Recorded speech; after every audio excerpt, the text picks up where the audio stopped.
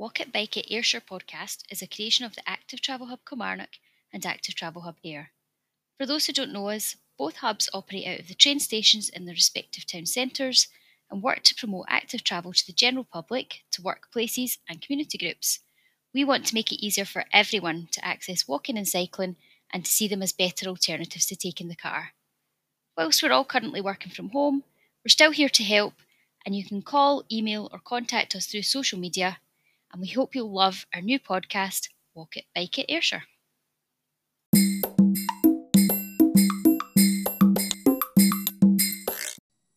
Hi everyone, welcome again to the Walk It Bike It Ayrshire podcast. I'm Amy Bissett, I work at the Active Travel Hub at Ayr. I've got my colleague Rory with us today, the dream team from Ayr.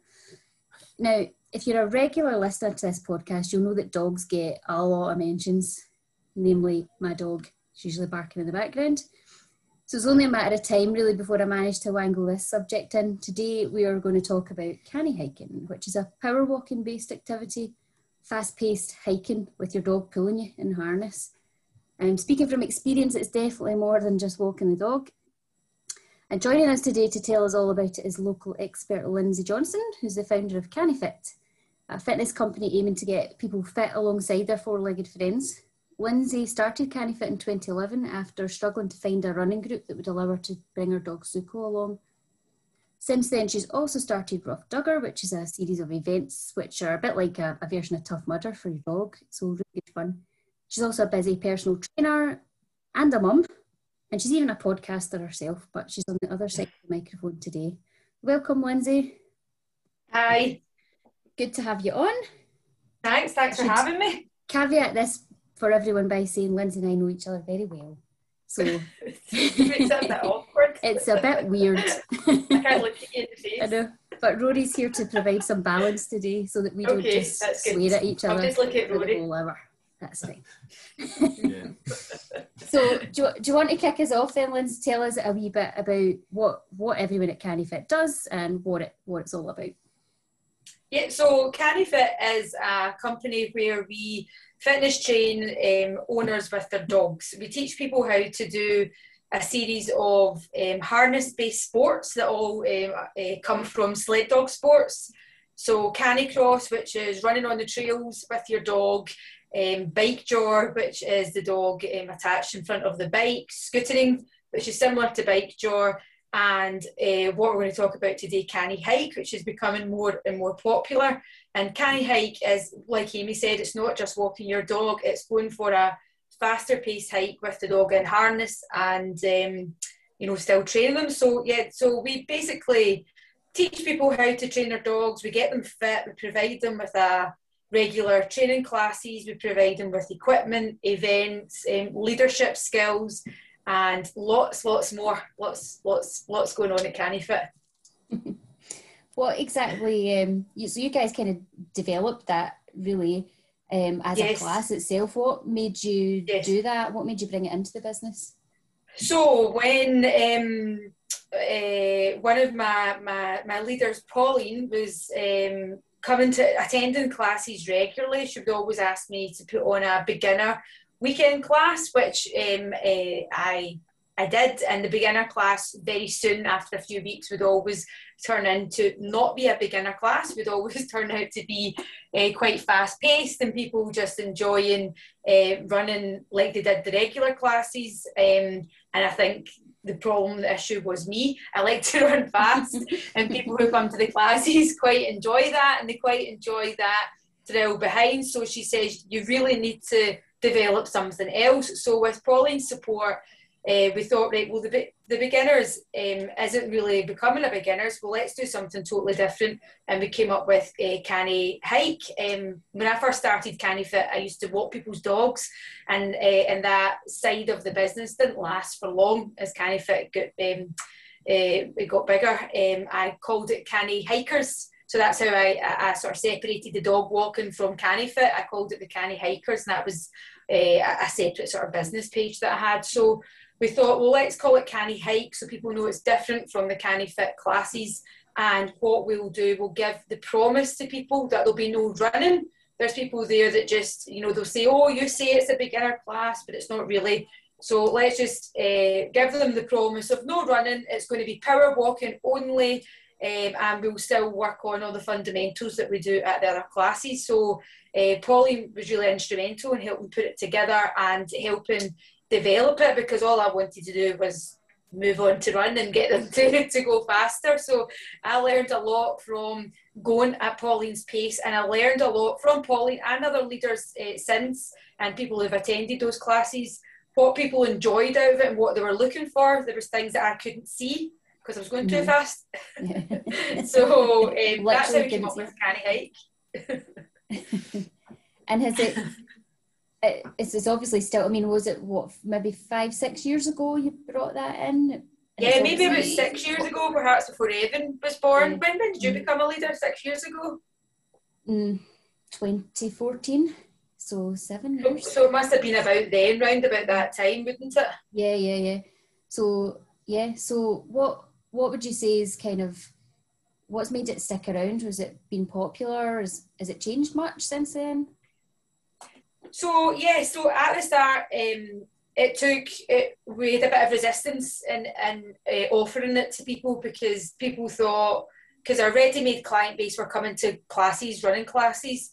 So at first we would get some people who didn't want to run, and they would come along, but they wouldn't really stick at it. You know, the usual when it comes to any sort of kind of, you know, new, unique or fitness-based business.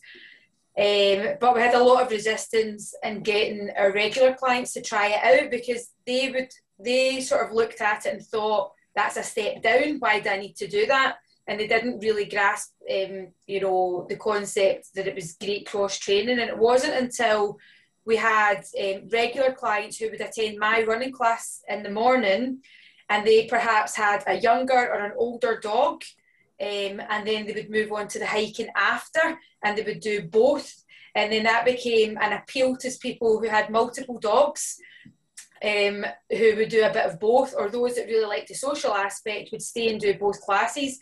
And then they saw the real benefits, which, you know, I'll talk about later, that they were getting out of it more than what they perhaps would have just out of the running class. And it wasn't later on until that sort of good news spread down to others, they realised that there was, you know, complementary factors to doing the hike as well as the running. But at the start, there was a good bit of resistance. It was hard, and still is hard, to get the type of clientele that we want to get in for it, because they probably think we're a bit too extreme, or a bit too fast, or a bit too much.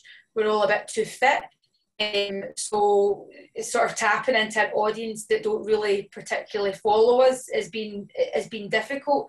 But now what we're seeing is the hikes have slightly changed. Yes, they're more changed towards adventure hikes, longer walks, hills, etc.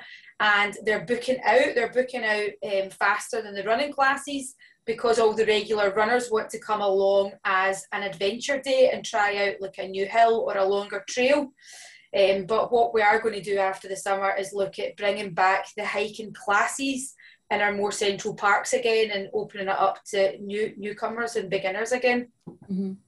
Do you see it ever work the other way, where people who are coming to starting at your hiking, or just coming and hiking, move on to the other sports? Yes, so we have, we've seen some of our most loyal Canny Fit customers, and some who have then progressed all the way and became elite, came along, joined the hiking classes with Pauline, and then, you know, progressed on to running and so forth. And now she's, you know, a leader who takes multiple classes a week and is never off the podium at races.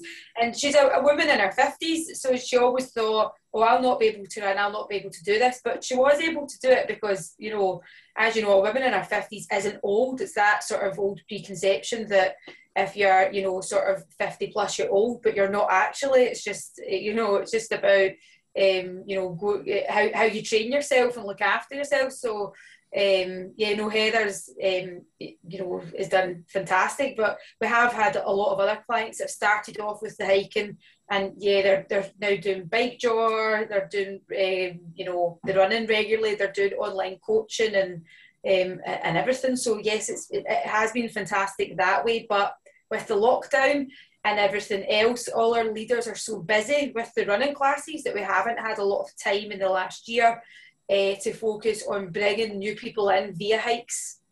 Mm-hmm. The hikes have just sort of been ticking along our regular classes, if you like. Mm-hmm. What, the kind of $1 million question, I guess, what makes the hiking classes actually different from just taking your dog for a walk? Okay, so what makes it different is when you come along to a hiking class, not necessarily one of the adventure classes, but a specific training class, is that you're going to be taught how to use the equipment properly. And the equipment isn't just a harness and a lead that you buy at a pet store. It's all specialist equipment that would cost you over £100 to buy as a kit. So you're going to get to use that free of charge, and you're going to get to see what this kit does and how it supports the dog better and how it makes your exercise in the training session with the dog more comfortable. You feel a lot more in control, and so on. So you're going to be taught how to socialise your dog in a group, how to exercise with them and not just take them a walk, and how to control them. So you'll have people say, I've got a big dog, they're excitable around other dogs, they're like pull me off my feet. And, you know, that's a kind of misconception that we get. Whereas when they come to the class, they'll see that they won't, because the equipment is designed in such a way to fit, to support that you're not pulled off your feet, but also what you're paying for is our training, that we're going to show you how to control the dog and how to work with the dog. So it isn't just a case of showing up and you just go for a walk. You're going to be taught how to teach the dog speed commands, direction commands, and focus, which is the main thing. And that's the big thing, that what we've seen a lot this year is a lot of people are buying the equipment online. People, you know, being off their work and having more time to go out, use the trails and out with their dogs. So a lot more people have heard of Canicross and things. So people are buying it and just not wanting to go to a class. They may have other things on, and they perhaps don't quite get it because they think it's just an extension of running or walking with your dog with fancy kit. But the dog is still doing the usual things that they worried about at the start, like stopping to sniff or stopping to pee, or darting out in front of them and becoming a trip hazard, or not that interested when they're running and lagging behind and look like they're not enjoying it, because people are totally underestimating the value of the training that goes into the dogs and the focus work that we do. And that's how we develop and structure our classes in such a way that it's fun for the dogs, that we vary up the routes and the trails, but there's loads of teaching elements in there as well to interest and excite the dogs, but get the dogs understanding they're there to do a job with their owners, and getting the owners to understand that you're here to train your dog to do that job, and how to pick up on cues and body language and whatnot. So that's really it's hugely different. And I suppose people don't know what they don't know, and they don't, unless they try it, they're never going to really find out what the difference is. Do you think the group aspect of it is a big thing for both, for social? Yeah, absolutely. Yeah, we get a lot of dogs that don't get socialised, that perhaps can't get let off the lead, or for whatever reason, or dogs that don't like. Not every dog wants to play in the park together. Sometimes that can lead to fights, or can lead to intimidation. So this is a really safe way that the dogs can be around other dogs, which is healthy, and it is essential for dogs to see other, smell different smells and environments, and be in the sort of same vicinity as other dogs, but they don't need to be in each other's space or face. And with our classes, that they're spaced out so safely and all facing the same direction, that it's non-confrontational, so they get to relax around other dogs and get used to being in the area. They don't feel like other dogs are so exciting or so much of a threat, that it is a really good way to socialise them. Mm-hmm. And it'll be also the owners as well. It's a way for them to get to meet like-minded people as well. Yeah, you definitely see that through CaniFit as the big aspect of the kind of community. Yes. People that have made, the people that have made lifelong friends through it all, and all is absolutely crazy dog people together. That's it, bringing crazy dog people together. I think with CaniFit is, you are bringing crazy dog people together, but it's not just like crazy dog people who all do dog showing, because that's like, that can be like a certain branch of the crazy dog family. When it's the CaniFit, you've got like all genders and all ages and all shapes and sizes, and people from all walks of life. So it really is a mixed bunch. But we all do get on, and it is that one common thing that we. I suppose that we're all a bit tough. Really, we don't really mind being outdoors and the cold, and we're very much all like get on with it type bunch. And I think it's not just the dog aspect that we have in common, it's that attitude of we just get on with things that we all have in common, and I think that's what makes us stay in each other's lives for a lot longer. There's no one else in the rest of your life that's like that. There's nobody daft enough to go out in the rain. We're a special breed. Oh, sorry, I should be telling people it's not. You're not daft. It's never rainy. It never rains. It's never muddy. Always good. Do you get folk coming along that don't have dogs but want to try it? So with very odd time, yes, we do. And really at the start, I would see people come into the running class regularly because they were trail running, so there wasn't ever really any trail running groups or classes. And especially the running classes, it's a huge aspect is fitness training. My regular Thursday night class, people have been coming for like 6-7 years. So there's only so much I'm going to teach them how to train their dog. They've been doing that for years. So the majority of it every week, that we do is fitness training. So there was people that would come along and just loved the thrill of running on the trails and the fitness aspect. Or some people would borrow dogs they didn't own. So you've got a lot of people that would borrow a friend or a neighbour's dog and would come along and do it. Or people who have done it for years and their dogs no longer can do it or is injured and they still wanted to keep it up, then they would. Recent years, we haven't had anyone come along dogless, because I think some of the running classes have got so fast that they perhaps wouldn't keep up. But I think the hiking, we do get a lot of partners or, kids come along, and they maybe get one dog between them and they'll join in.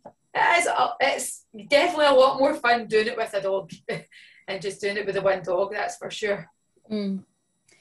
Let's say, so we should really probably explain what the kit actually is to people, shouldn't we? So yes, we've got a belt for humans. Yes. Harness for lines, dogs and a yes, line. and a bungee line. Yeah. What exactly your harness, are they like? The harness has to be non-restrictive, so you don't want any sort of kind of anti-pull or any harnesses that restrict the dog's shoulders in any way. You want them to be padded, that it's comfortable, but it's designed to support freedom of movement for the dog, so the dogs can freely move their shoulders. Their legs aren't squeezed at the back under the front legs, and the rib cage isn't squeezed either, so that their ribs can, their lungs can expand as they're running and pulling. So with hiking, you would probably go with a slightly shorter harness than what you perhaps would at Canicross would be a slightly longer harness, because in hiking the dog is would either just be trotting or just walking. They wouldn't be flexing their spine as much as what they would when they're running. So we would use a slightly shorter harness for hiking than we would in running. And then they're connected to the human by a bungee line. So you want, it's not just a flat lead. You want like a lead that's got a bungee integrated into it, so it'll absorb any shock. You don't want the dog's spine being jolted or your back being jolted. So when the dog's pulling, they're pulling against that softness of the bungee. And belts have really developed now over the years that they don't sit around your back, because that would cause a lot of pain and discomfort to your back. The belts now sit around the hips. They're designed to sit round the hips and round the bum, and attached by leg straps, which will keep them in place. They have different lengths of front straps depending on the size of the dog and the pull of the dog. They're designed to help keep you in a forward motion towards the pull of the dog, and freeing up your back, so there's nothing on your spine. You're not going to risk any injury. So any of these kind of old-fashioned belts that would go around the waist and the back, we wouldn't really recommend them anymore. They've all sort of kind of progressed since that. Yeah, and all that kind of works in a perfect scenario to assist the dog actually pulling you forward. Yes. Whereas if it's on your back, you're going to arch back. That's going to be, you're going to fight against it and lean back. So the kind of cheaper stuff that you see in the pet shop tends to be elasticated and would sit round the back, and it's, people say, well, I've tried it out and it wasn't comfortable, it didn't work, but it's not going to be comfortable because that's going to be pinging back and forward. So the specific stuff for Canicross, is designed in a way that it is safe and it is comfortable for the dog as well as the human. Mm-hmm. And obviously the whole ethos of the whole sport is really about the dog being comfortable and enjoying it, and the bond that you have with your dog and everything like that. What do you need to kind of consider? Is there other things that you need to consider if you're going to be doing this, or before you start, and you need to do differently with your dog to prepare for it? Well, first of all, you need to make sure that they're old enough. So because they're going to be not just walking the mileage, so they're going to be pulling. So when a dog is pulling, it can effectively lead to double the mileage and what they would if they were just free walking or free running. So you have to ensure that their growth plates are all finished forming, and they've not got a lot of tissue that's still growing. So we tend to say sort of 11 months is about a good age to start really light, and then slowly build up. Some breeds, you may want to wait later, but if it's canny hiking, it's lower impact, it's not running, so the likes of 10 to 11 months is a good place to start. You just don't want to do it often with them throughout the week, but if they were doing 3 classes a month, at that age, that's going to be okay, so long as the mileage is kept low, and so much as long as the surface is nice and soft for the dog also, which it always is at our classes. So you want to make sure that your dog is old enough, but also you want to make sure that your dog's breed is able to cope with high energy exercise. So for example, a breed like a pug that has a flat face and isn't able to breathe properly is not going to be suitable, because they can't regulate their inner core temperature. So if they're getting tired, or if it's getting hot, like the other dog will stop and they'll pant, and they'll open their mouths to cool down, to get some air in. Pugs aren't able to do that with how they're bred, and a lot of these really popular breeds like the French Bulldogs and so on. So they struggle to get the oxygen that they need in, and it can lead to them overheating or exhaustion and collapsing. So that type of dog that isn't bred for activity, then you would say, perhaps wouldn't look at it. And it's not to say that we've never had that breed before, because I have had a French Bulldog that's came along and who was fantastic. He was very fit, and he was bred in such a way that wasn't that was a bit more ethical than the majority of these breeds that are these dogs that are bred. So he did have a longer nose, his airways were a lot clearer, but again, he was, you had to be very careful with what you did with them. And we do have some pug crosses. So there's we've people who have got Jack Russell crossed with pugs, and they enjoy it. Again, they're not fantastic at it. They need a lot of rest. They can't do it a lot because, again, they do struggle. They struggle with the heat.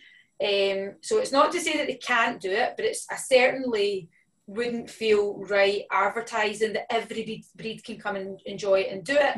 But I don't think if you've got a really flat-faced pug or a bulldog, and then taking up Canicross is going to be the number one activity for you. So that's really, really important thing to consider, that the dog is fit, well, and is capable, of running and cooling itself down. Yeah. Do you test them when they turn up then? Is there like a test you do, No, or there's do not. you It's do not that a prior test. to it? You know, there's information on the site that obviously they've got to agree that the dog's fitting well and is at a certain age. But you know, there's no, like, we're not vets, so there's no fitness test. Yeah.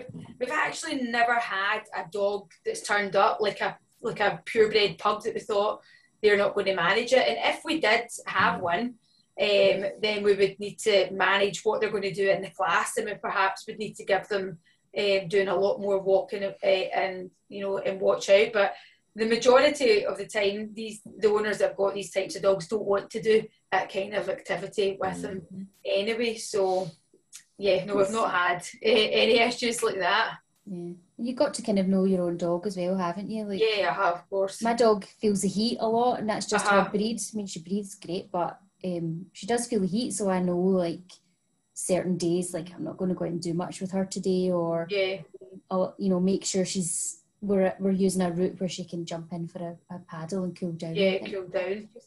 Everyone's got to know their own dog, really, haven't they? Yeah, Mm-hmm.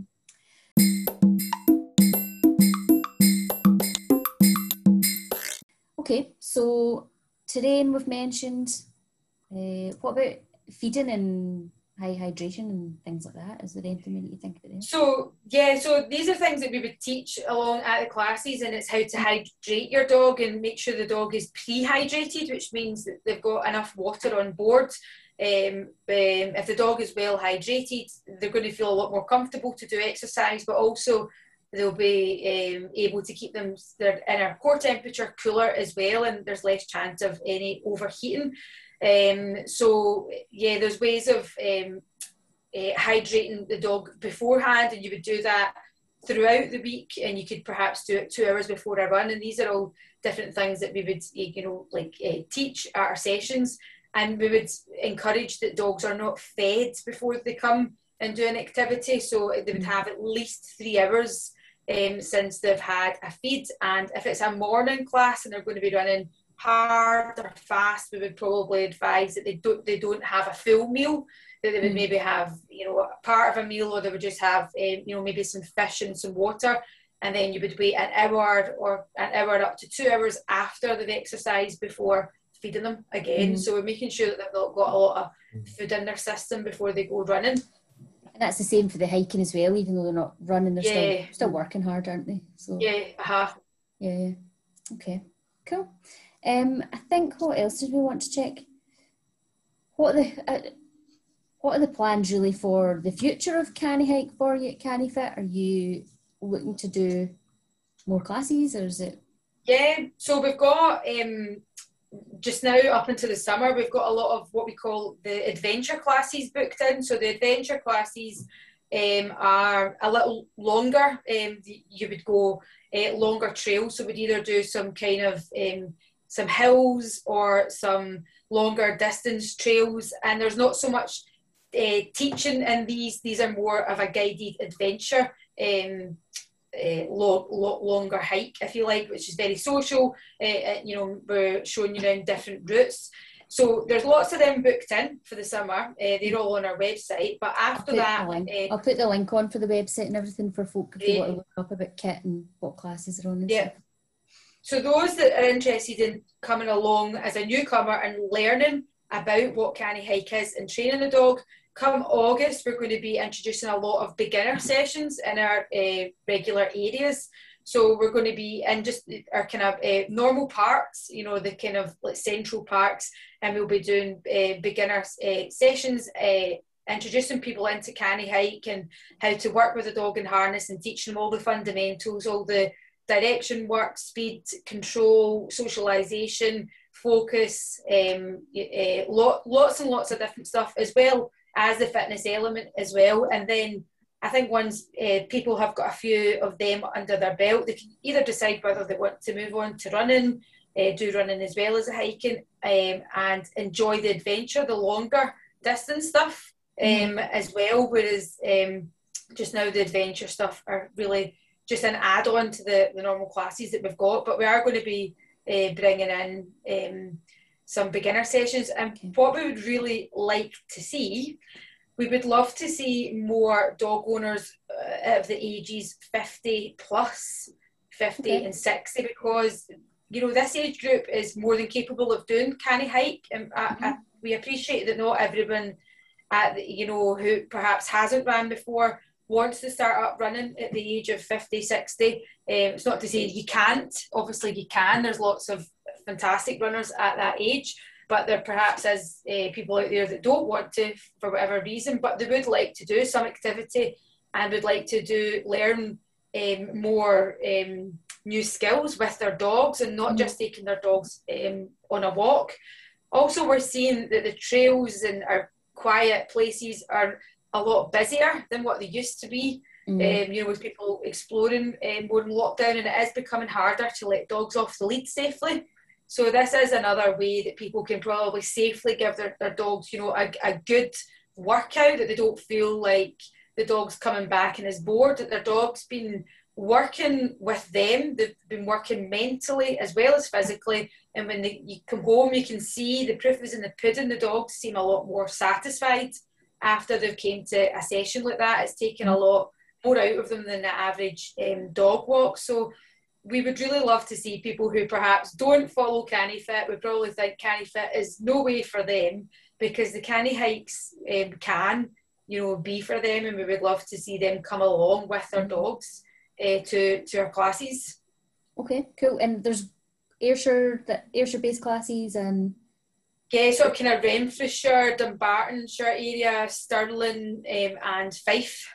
Okay, great. So, yeah, I mean, no matter, if you're kind of central Scotland, you within half an hour to 1 hour drive, you're going to find a class, no problem. Okay, right, great. I'll definitely make sure to put all the links up and folk can navigate about the site and find what they want. Yeah, so you mentioned lockdown, the old chestnut, and how obviously everything's a lot busier. The trails are like Soho Hill Street now. Yep. So what else? I mean, where do you start? But what else has had to change about your business, or what have you noticed that's had to change drastically about your business because of lockdown? What's it been like as a small business? So when lockdown first happened, we had to pivot really fast, and I've actually, you know, I had people saying, "Oh, you must be so glad that you're going back to work now," and I'm like, I've not stopped working. Like, are you kidding? You're just adding more. I'm like, I need my own personal lockdown. So when lockdown first happened, we had to think fast, because CannyFit is a business that people really rely on, and you know, obviously I rely on it myself. It's my only income, and it's a fast-paced business, and I'm a fast-paced business owner. But I'm not going to just sit and go, oh well, that's it, and not do anything. So we had to move fast and take what we had in the bank in terms of content and video footage, and make all our classes virtual. So we had to put together training plans, different content and video instruction, and give people virtual classes to follow. And so for the first few months, that was really popular. People really enjoyed it. They had a really detailed training plan and videos to follow and things to go out and do by their own. And then things were opening up again, and we were allowed classes back. And so we had a mix of people doing a bit of both, virtual and then classes. And then we had, you know, the other lockdown. And then coming out of that other lockdown was more difficult, because people were almost a year into it and just got into a routine and got used to doing what they were doing.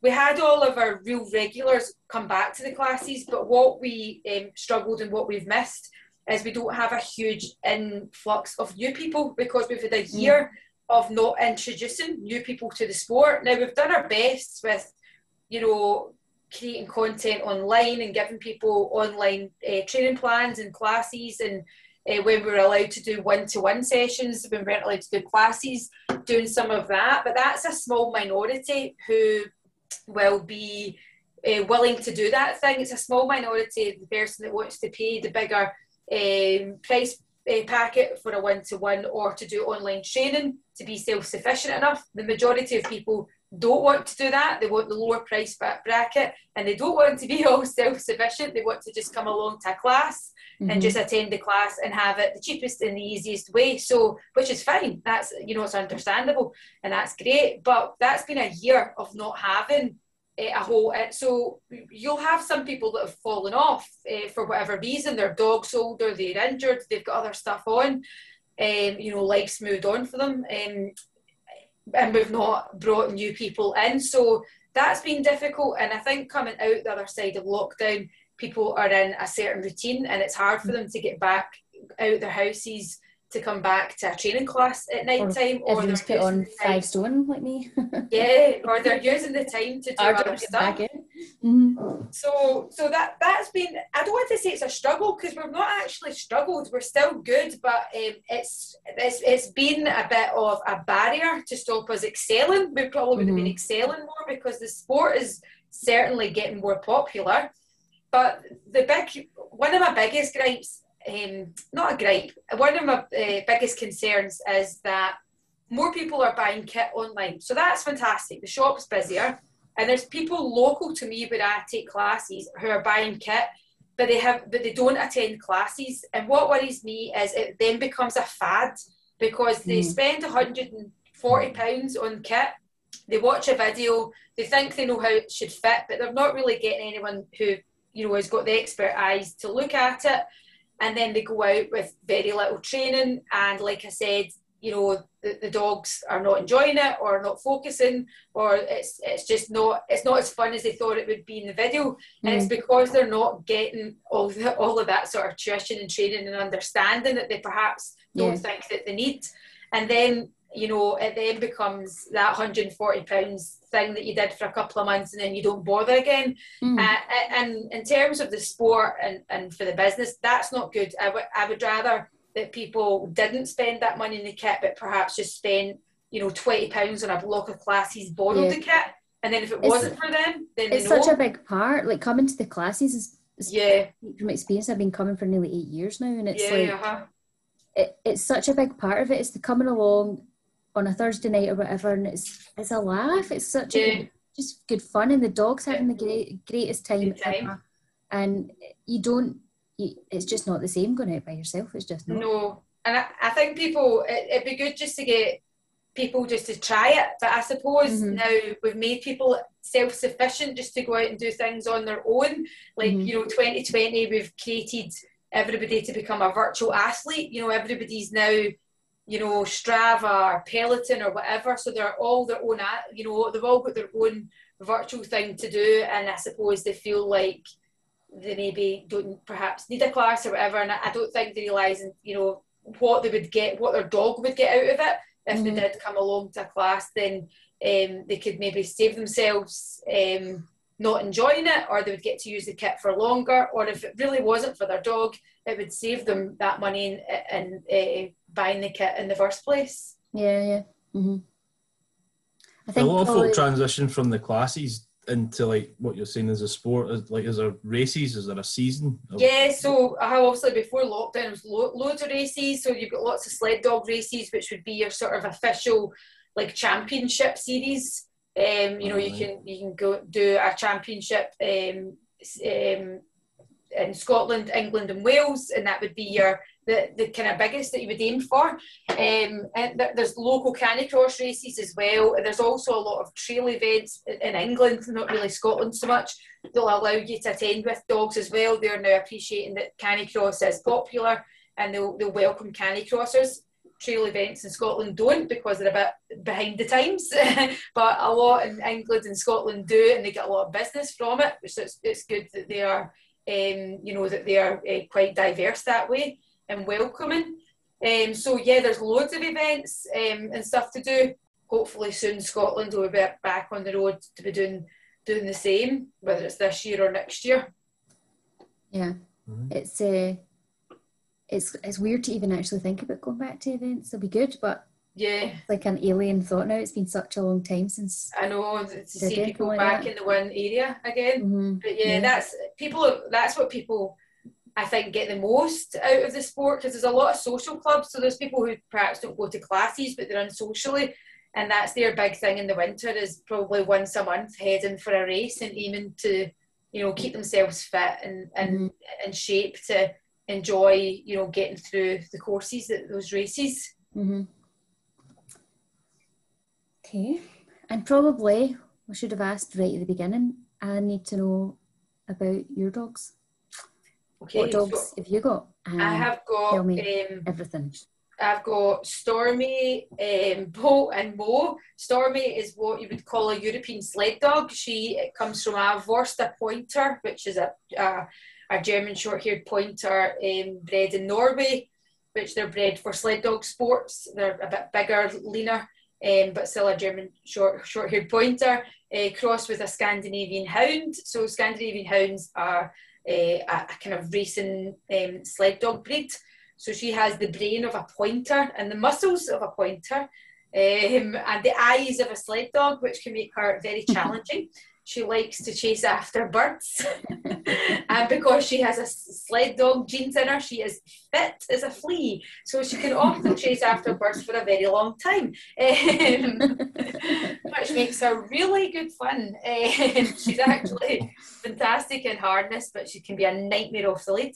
And then Bolt and Mo are Alaskan Husky crossed Scandinavian hounds, so they're what you would maybe class as a flat muscle, not as muscular as like the pointer that's in Stormy, but still very fit, lean and muscly. They're a little smaller and slightly thicker coat, and they love running in harness. They're fantastic off lead. However, if you ever meet us in a park and they're off lead, you'll wonder if it was a bullet that went by you or a dog. But they're really well behaved, nice natured, and don't really bother with any other dogs. So I tend to not worry when they're zooming by other folks. So yeah, they're all-purpose bred sled dogs, so they're all quite specialist breeds. But I, in the past, raced at a high level, raced all over Europe and the UK, and that was my life. I still train almost like I'm still doing that, even though I'm not doing that, but I don't really know what else to do with myself other than train like that. But so maybe one day I should get back into it, because I'm still wrecking my feet and my body like I'm training for championships, but I'm not actually training for a championship.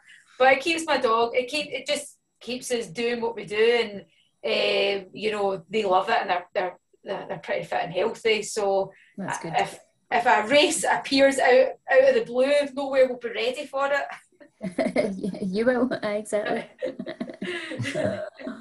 I'll need to. I'll make sure I share a photo for every one of you. Right. Okay. Yes. You can all see what they look like. I think that's everything. Thanks very much for all your time, for joining us today, and hopefully you'll see a few new faces.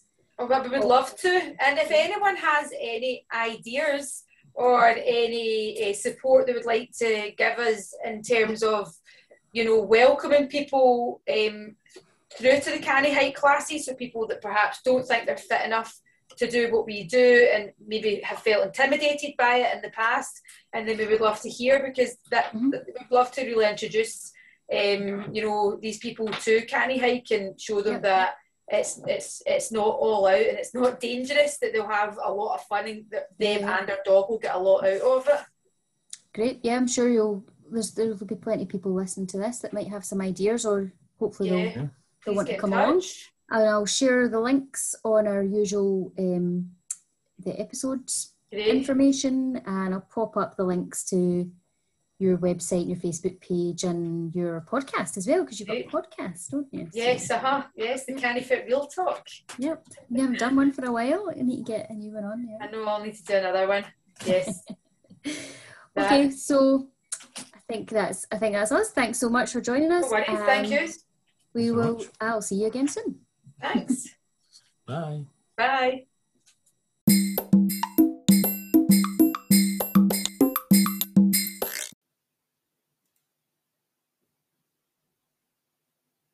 The Éireann Kilmarnock Active Travel Hubs are South and East Ayrshire Council-led projects, delivered in partnership with Sustrans and supported by the Smarter Choices, Smarter Places programme from Paths for All.